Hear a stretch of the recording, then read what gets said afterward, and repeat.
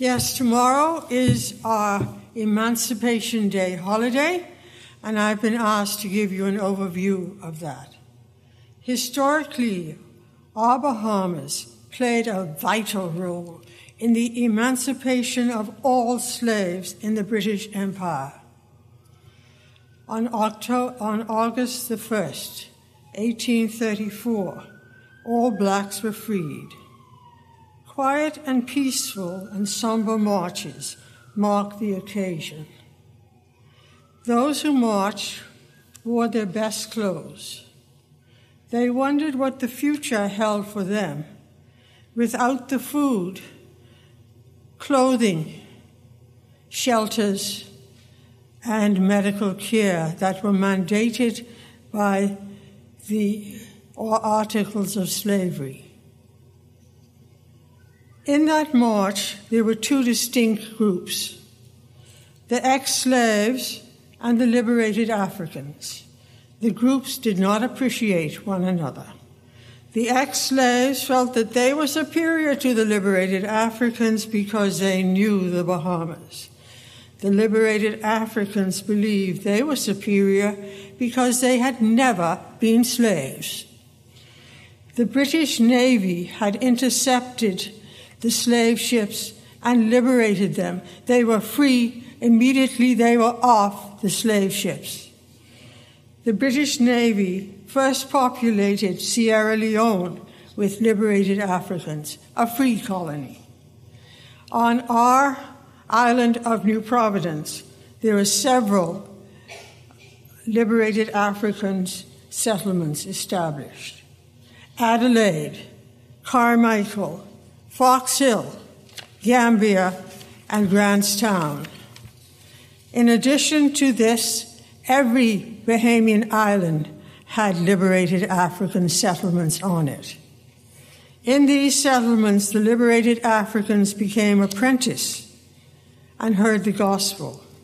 Efforts were made to keep the families together so that if the father joined the Navy or the regiment, there was a place for his wife and children nearby. So how did emancipation, the freeing of slaves, come about? In the providence of God, England had undergone major changes. The humanitarian movement came about, the strengthening of the evangelical churches, the missionaries to the West Indies returned home and gave exciting speaking tours on what it was like in the West Indies. And they wrote pamphlets on this life on the plantations. Also in 1755, the Quakers forbade their members to own slaves. And 20 years later, they expelled anyone who had anything to do with the slave trade.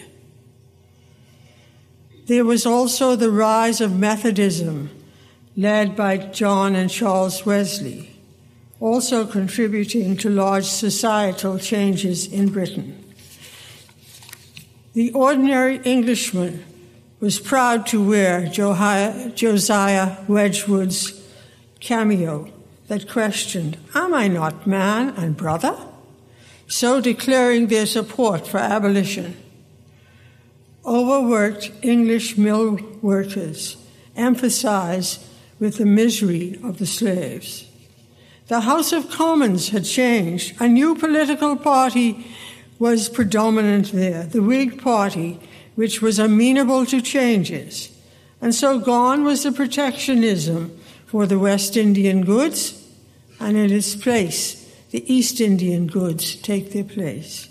In the Parliament, the East Indian trade lobby emerged, and it backed the abolition of slavery.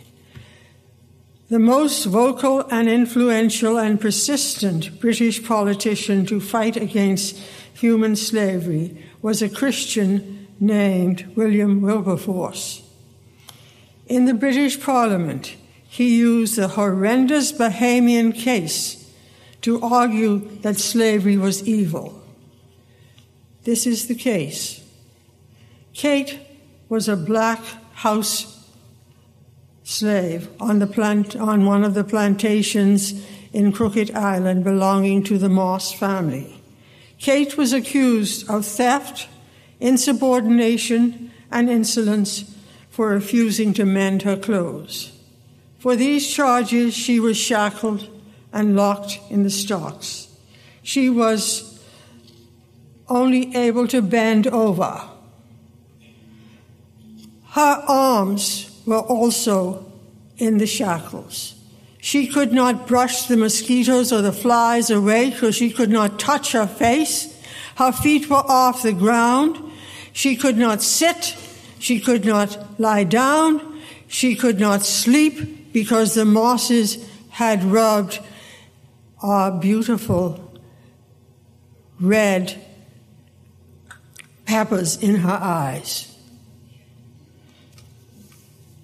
This began on July the 22nd, 1826, and ended on August the 8th. This was 17 days and 17 nights that she was in the stocks. Only time she was taken out was for official beatings. And she couldn't sleep, as I pointed out already. There were also unofficial beatings by the lower members of the plantation. They took part in sneaking up on her while she's in the stocks and giving her a good beating. Even her father engaged in this. He gave her 24 lashes. Human slavery was and is repugnant. It's a sin against God and against the persons that are made in his image. Remember, this particular case in the Bahamas was horrific, and William Wilberforce reported it to Parliament. August the 8th, the Mosses declared that she was unfit to be a household slave anymore, and she should become a field slave. They didn't give her any time to recuperate from the ordeal. She was weak, she was broken, she was dehydrated and racked with fever. Early the next morning, she was taken to the field and she was flogged again. And she fell on the dry earth of Crooked Island and died at noon. This was the terrible and true story that William Wilberforce told to the British Parliament, and that God used to effect a mighty change, so that the House of Commons passed a law against this July 1833, and the House of Lords went along with this on August the 1st, 1833. All slaves were to be emancipated in the British Empire, and human slavery was totally abolished in the whole of the British Empire.